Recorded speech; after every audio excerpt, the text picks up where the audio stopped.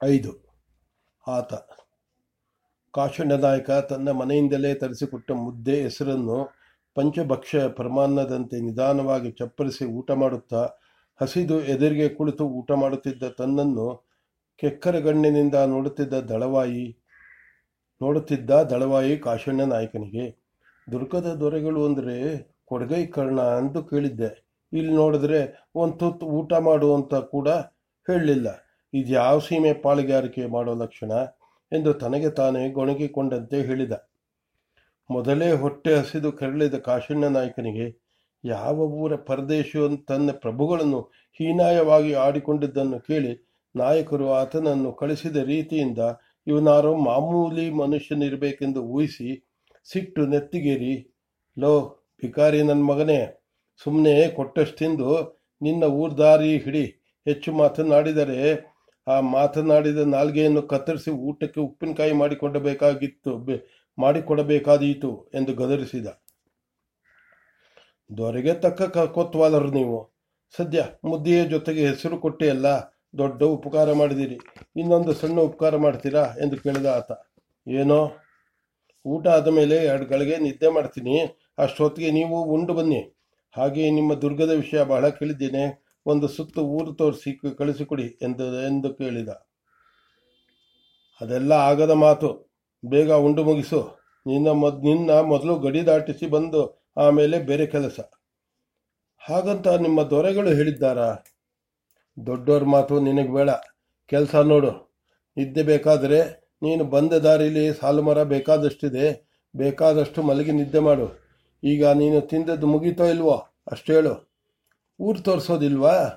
ಬೇಗ ಊಟ ಮಾಡಿ ಮುಗಿಸದಿದ್ದರೆ ಈ ಊರಲ್ಲ, ನಿನ್ನ ಊರಿನ ಮುಖನೂ ನಿನ್ನ ನೋಡೋದಿಲ್ಲ ಎಂದಷ್ಟೇ ಹೇಳಿ, ಕುದುರೆಗಳು ಸಿದ್ಧವಾಗಿದೆಯಾ ಎಂದು ಹೊರಬ ನಿಂತ ಕಾವಲು ಭಟರನ್ನು ಕೇಳಿ, ತಿಂದದ್ದು ಸಾಕಾಗಿದ್ದರೆ ಮೇಲೇಳು ಎಂದು ಹೊರಡಲು ಸಿದ್ಧನಾಗಿ ಎದ್ದು ನಿಂತ ಕಾಶಣ್ಣ ನಾಯಕ. ಏನೋ ದೊಡ್ಡ ಜನ, ದೊಡ್ಡ ದೊರೆ, ದೊಡ್ಡ ಊರು ಅಂತ ನಂಬ್ಕೊಂಡು ಬಂದದ್ದು ನನ್ನ ತಪ್ಪಾಯಿತು ಎಂದು ಗೊಣಗುತ್ತಲೇ ಹೇಳಿ ತಗಣಿಯಲ್ಲೇ ಕೈ ತೊಳೆದು ಊಟ ಧೋತರದ ಅಂಚಿನಲ್ಲಿ ಕೈ ಒರೆಸಿಕೊಳ್ಳುತ್ತಾ ಹೊಟ್ಟೆ ತುಂಬ ಮುದ್ದೆ ಹಾಕಿ 1 ಗಳಿಗೆ ಮಲಗಲಿಕ್ಕೂ ಬಿಡಲಿಲ್ಲ ತಗಣಿ ಜಾತಿ ಜನ ಎಂದು ಹೇಳಿ ಆತ ಬದಿಗಿರಿಸಿದ್ದ ತನ್ನ ಪಗಡಿಯನ್ನು ನೆತ್ತಿಗೇರಿಸಿದ. ಇಲ್ಲಿ ಹೀಗಾಡ್ತಿರಲ್ಲ, ನಮ್ಮ ಊರಿಗೆ ಬಾ, ಊರಿಗೂ ಹೊರಗಿನಿಂದ ಬಂದವ್ರನ್ನ ಹೇಗೆ ನೋಡ್ಕೋಬೇಕು ಅಂತ ಕಲಿಸ್ತೀವಿ ಎಂದು ಹೇಳಿ ಚಾವಡಿಯಿಂದ ಹೊರಬಂದ. ಆ ವೇಳೆಗೆ ಕುದುರೆಗಳು ಸಿದ್ಧವಾಗಿದ್ದವು. ಇಬ್ಬರು ಕುದುರೆಗಳ ಮೇಲೆ ಕುಳಿತರು. ಅತ್ತಿತ್ತ ನೋಡಲು ಅವಕಾಶ ಕೊಡದಂತೆ ವೇಗಗತಿಯಲ್ಲಿ ಕುದುರೆಯನ್ನು ನಡೆಸಿ ರಂಗಯ್ಯನ ಬಾಗಿಲನ್ನು ದಾಟಿ ಅಷ್ಟು ದೂರ ಹೋದ ಬಳಿಕ ಆತನೇ ಮೌನವಾಗಿದ್ದ ಕಾಶಣ್ಣ ನಾಯಕನನ್ನು ಕೆಣಗಿ, ನೀವು ಕೊತ್ವಾಲ ಚಾವಡಿ ದಳವಾಯಿಗಳಲ್ಲವಾ ಎಂದು ಕೇಳಿದ. ಗಾಳಿ ಗುಟ್ರುಕು ಹಾಕುವಂತೆ ಹೇಳಿದ ಕಾಶಣ್ಣ ನಾಯಕ. ನೀವು ನನಗೆ ಹಾಕಿಸಿದ ಊಟ ನಿಮ್ಮ ಮನೆಯದೋ ನಿಮ್ಮ ಆಳಿನ ಮನೆಯದೋ ಎಂದು ಕೇಳಿದ ಆತ. ಏಕೆ, ಹೆಸರು ರುಚಿಯಾಗಿರಲಿಲ್ಲವೇ? ರುಚಿಯಾಗಿತ್ತು, ಅದಕ್ಕೆ ಕೇಳಿದೆ. ನಮ್ಮ ಮನೆಯದೇ ಊಟ ಅಂದರೆ ಕೊತ್ವಾಲ ಚಾವಡಿ ದಳವಾಯಿಗಳು ಮುದ್ದೆ ಹೆಸರಿನ ಊಟ ಮಾಡ್ತೀರಾ? ನಮ್ಮ ಸೀಮೆಗೆ ಬಂದು ನೋಡಿ, ಇನ್ನೂ ಪಂಚಭಕ್ಷ್ಯ ಪರಮಾನ್ನದ ಊಟ ಮಾಡ್ತಾರೆ. ಪ್ರಧಾನಿಗಳಿಗೆ ಕೊಟ್ಟಷ್ಟು ಸಂಬಳ ಕೊಡ್ತಾರೆ. ನಮ್ಮಲ್ಲಿ ತಿರುಪತಿಯವರೆಗೂ ಇಂಥ ಊಟ ಹಾಕಲ್ಲ. ಕಾಶಣ್ಣ ನಾಯಕನನ್ನು ಹಂಗಿಸುವಂತೆ ಹೇಳಿದ ಆತ. ಆ ಮಾತಿಗೆ ಪ್ರತ್ಯುತ್ತರ ಕೊಡದೆ ಕುದುರೆಯ ಮೇಲೆ ಕುಳಿತ ಆತನ ಮುಖ ನೋಡು, ಮಾತಿಗೆ ನಿಮ್ಮೂರಿನ ಬಡಾಯಿ ಕೊಚ್ಚಬೇಡ, ಗಡಿ ದಾಟಿ ತಲೆ ಉಳಿಸಿಕೋ ಎಂದು ಗದರಿದ ಕಾಶಣ್ಣ ನಾಯಕ. ನಾನೂ ಬೆಳಗಿಂದ ನೋಡಿದೆ, ನೀವು ಒಳ್ಳೆ ನಿಯತ್ತಿನ ಮನುಷ್ಯ, ಕೈ ಕೆಳಗಿನ ಜನನ ಚೆನ್ನಾಗಿ ತಯಾರು ಮಾಡಿದೀಯ. ಅದಕ್ಕೆ ಏನೋ ಒಂದು ಉಪಕಾರ ಮಾಡೋಣ ಅನ್ನಿಸ್ತು.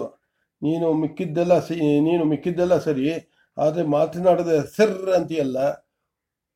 ಕೊಟ್ಟು ಗೊತ್ತಿಲ್ಲ, ತಗೊಂಡು ಗೊತ್ತಿಲ್ಲ. ಏನೋ ಒಂದು ಉಪಕಾರ ಮಾಡೋಣ ಅಂತ ನೋಡಿದೆ, ಮಾತಾಡಲಿಕ್ಕೆ ಬರೋದಿಲ್ಲ. ನೀನು ಉಪಕಾರ ಮಾಡ್ತೀಯ? ಏನು ಉಪಕಾರ? ಈ ಲೋಭಿಕ ನಾಯಕರ ಚಾಕರಿ ಬಿಟ್ಟು ನಮ್ಮ ಊರಿಗೆ ಬಾ, ದಿನಕ್ಕೆ 10 ಹೊನ್ನಿನ ವರಹ ಕೊಡಿಸ್ತೀನಿ. 10 ಹೊನ್ನಿನ ವರಹ? ಅದರ ಮುಖನಾದರೂ ನೋಡಿದ್ದೀಯಾ ನೀನು? ನಾನೊಂದು ಏನು ಬೀದಿಯಲ್ಲಿ ಬಿದ್ದಿರೋ ತರ್ಗೆಲೆ ಅಂದ್ಕೊಂಡ್ಯಾ? ದಿರಿಸು ಹೀಗಿದ್ದರೂ ದೊರೆಗಳ ಹತ್ತಿರ ವ್ಯವಹಾರ ಮಾಡುವ ಮನುಷ್ಯ ನೋಡಲಿಲ್ಲವಾ? ನಿಮ್ಮ ದೊರೆಗಳೇ ನನ್ನ ಹತ್ತಿರ ಮಾತನಾಡಿದ್ದನ್ನು. ನಾನೇನು ವಿಷಯ ಹೇಳಿದೆ ಗೊತ್ತಾ? ಬಡಾಯಿ ಕೊಚ್ಚಿಕೊಳ್ಳುವವನಂತೆ ಹೇಳಿದ ಆತ. ಮುಂದೋಡುತ್ತಿದ್ದ ತನ್ನ ಕುದುರೆಯನ್ನು ಲಗಾಮು ಹಾಕಿ ತಟ್ಟನೆ ಎಳೆದು ನಿಲ್ಲಿಸಿ, ತಾನೇ ಆತನ ಕುದುರೆಯ ಲಗಾಮನ್ನು ಹಿಡಿದು ಜಗ್ಗಿ ನಿಲ್ಲಿಸಿ, ತಿರುಗಿಸು ನಿನ್ನ ಕುದುರೆಯನ್ನ ಹಿಂದಕ್ಕೆ ಎಂದು ಅಪ್ಪಣೆ ಮಾಡುವಂತೆ ಹೇಳಿದ ಕಾಶಣ್ಣ ನಾಯಕ. ಏಕೆ? ಆಶ್ಚರ್ಯಚಕಿತನಾದಂತೆ ಕೇಳಿದ ಆತ. ನೀನು ಯಾರೋ ದೊಡ್ಡ ಮನುಷ್ಯ ಅಂತ ತಿಳಿದಿದ್ದೆ, ಆದರೆ ನಿನ್ನನ್ನು ನಂಬಿ ನಮ್ಮ ದೊರೆಗಳು ಕೆಟ್ಟರು. ನಿನ್ನಂತಹ ಪಂಚಭಕ್ಷ ತಿಂದು ಸಡಿಲವಾದ ಮನುಷ್ಯನನ್ನು ಗಡಿಯಾಚೆ ಬಿಡಬಾರದು ಎಂದು ಕರ್ಕಶವಾದ ಧ್ವನಿಯಲ್ಲಿ ಹೇಳಿ, ನಿನ್ನ ಕುದುರೆ ಹಿಂದಕ್ಕೆ ತಿರುಗಿಸು ಎಂದು ಹೇಳಿ ಸೊಂಟದಲ್ಲಿದ್ದ ಕಠಾರಿಯನ್ನು ಹಿಡಿದೆಳೆದು ಹೇಳಿದ ಕಾಶಣ್ಣ ನಾಯಕ. ನಿನ್ನ ಹೀಗೆ ಬಿಟ್ಟರೆ ದೊರೆಗಳು ನಿನ್ನ ನೋಡಿದ ಸುದ್ದಿನ ಸೀಮೆಯಲ್ಲೆಲ್ಲ ಬಿತ್ತುತ್ತೀಯ. ನನಗೆ ದಿನಕ್ಕೆ 10 ಹೊನ್ನಿನ ವರಹ ಕೊಡಿಸ್ತೀಯಲ್ಲ. ನಮ್ಮಲ್ಲಿ ವರಹಕ್ಕೆ 100 ಚಡಿ ಏಟಿನ ಬಹುಮಾನ ಕೊಡಿಸ್ತೇನೆ. ಆ ಮಾತನ್ನು ಕೇಳಿ ಆತ ಗಾಬರಿಯಾದಂತೆ, ನಾನೇನು ಆಡಬಾರದು ಮಾತಾಡಿದೆ ಎಂದು ಕೇಳಿದ. ಒಂದಲ್ಲ 100 ತಪ್ಪು ಮಾಡಿದೆ. ಒಂದೊಂದಕ್ಕೂ ಒಂದೊಂದು ಚಡಿ ಏಟು ಬಿಗಿಸ್ತೀನಿ. ದಮ್ಮಯ್ಯ, ಆ ಕೆಲಸ ಮಾಡಬೇಡಿ. ಉಂಡ ಮತ್ತಿನಲ್ಲಿ ಏನಾಡಿದನೋ ಬಿಟ್ಟೇನೋ. ನನಗೆ ಅವಸರದ ಕೆಲಸವಿದೆ. ನಿಮ್ಮ ದೊರೆಗಳಿದೆ ಕೆಲಸ. ಅವರ ಕೆಲಸದ ವಿಷಯ ಅವರು ಹೇಳುತ್ತಾರೆ, ನೀನು ಹೇಳಬೇಕಾಗಿಲ್ಲ. ದೊರೆಗಳಿಗೂ ನಿನ್ನ ವಿಷಯದಲ್ಲಿ ಅನುಮಾನ ಬಂದಿರಬೇಕು. ಅದಕ್ಕೆ ನನ್ನನ್ನೇ ನಿನ್ನ ಉಸ್ತುವಾರಿಗೆ ಬಿಟ್ಟರು. ನಿನ್ನ ಯೋಗ್ಯತೆ ಎಷ್ಟು ಅಂತ ಈಗ ಗೊತ್ತಾಯಿತು. ಅದೇನಾದರೂ ಮಾಡು. ನಾನೇನು ತಪ್ಪು ಮಾಡಿದೆ ಅಂತ ಹೇಳು. ತಪ್ಪು ಮಾಡಿದ್ದರೆ ತಲೆ ಕೊಡ್ತೀನಿ. ದೊರೆಗಳನ್ನು ಅಷ್ಟು ಆತುರವಾಗಿ ನೋಡಲಿಕ್ಕೆ ಬಂದವನು ಊರು ತೋರಿಸು ಅಂತ ಕೇಳಿದಾಗಲೇ ನಿನ್ನನ್ನು ಒಳಗೆ ತಳ್ಳಿಸಬೇಕಾಗಿತ್ತು. ಈಗ ನನ್ನ ಮುಂದೆ ನಮ್ಮ ದೊರೆಗಳ ಮುಂದಾಡಿದ ವಿಷಯ ಹೇಳ್ತಿ ನಿಂತಿಯಲ್ಲ. ನಿನ್ನ ಕುದುರೆ ಮೈ ಉಜ್ಜೋ ಕೆಲಸಕ್ಕೂ ನಾಲಾಯಕು.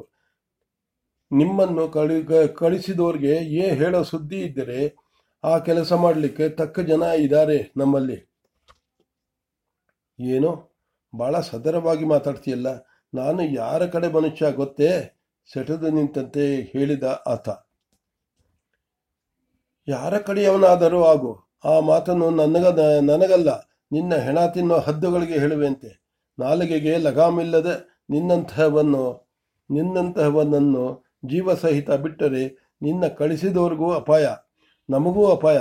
ಮುಂದೇನು ಮಾತನಾಡಬೇಡ. ಬಾಯಿಗೆ ಬೀಗ ಹಾಕಿಕೊಂಡು ಹಿಂದಕ್ಕೆ ನಡಿ. ನೀನು ತಂದ ಸುದ್ದಿ ದೊರೆಗಳಿಗೆ ಹೇಳಿದ್ದಾಯ್ತಲ್ಲ. ಇನ್ನು ನಿನ್ನ ಕೊಂದರೇನೋ ಭಯವಿಲ್ಲ. ನಿನ್ನಂತಹ ಸಡಿಲ ಬಾಯೊನ್ನ ಬಿಡೋಕ್ಕಿಂತ ತಪ್ಪಾದರೆ ನಮ್ಮ ದೊರೆಗಳಿಗೆ ತಲೆದಂಡ ಕೊಡುವುದೇ ಲೇಸು.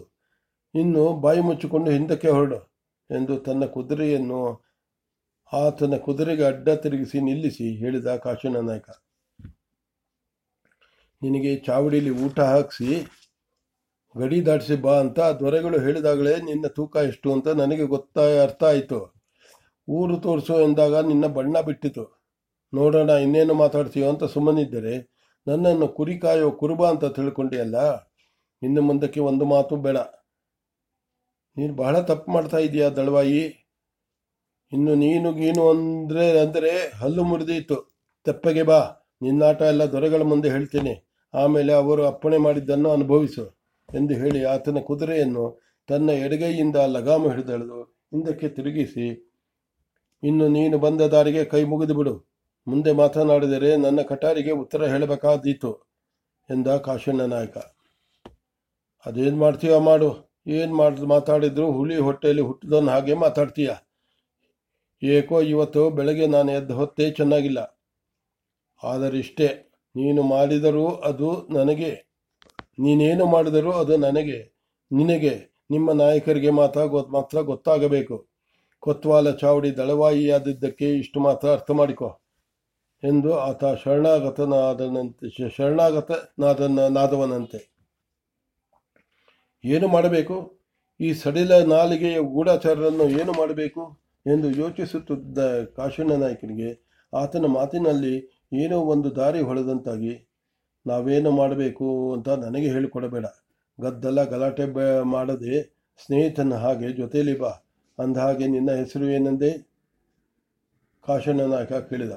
ಆ ಪ್ರಶ್ನೆಗೆ ಆತ ಒಣನಗು ನಕ್ಕು, ನಿಮ್ಮ ನಾಯಕರನ್ನು ಕೇಳು ಎಂದಷ್ಟೇ ಹೇಳಿ ಕಾಶಣ್ಣ ನಾಯಕರನ್ನು ಹಿಂಬಾಲಿಸಿದ.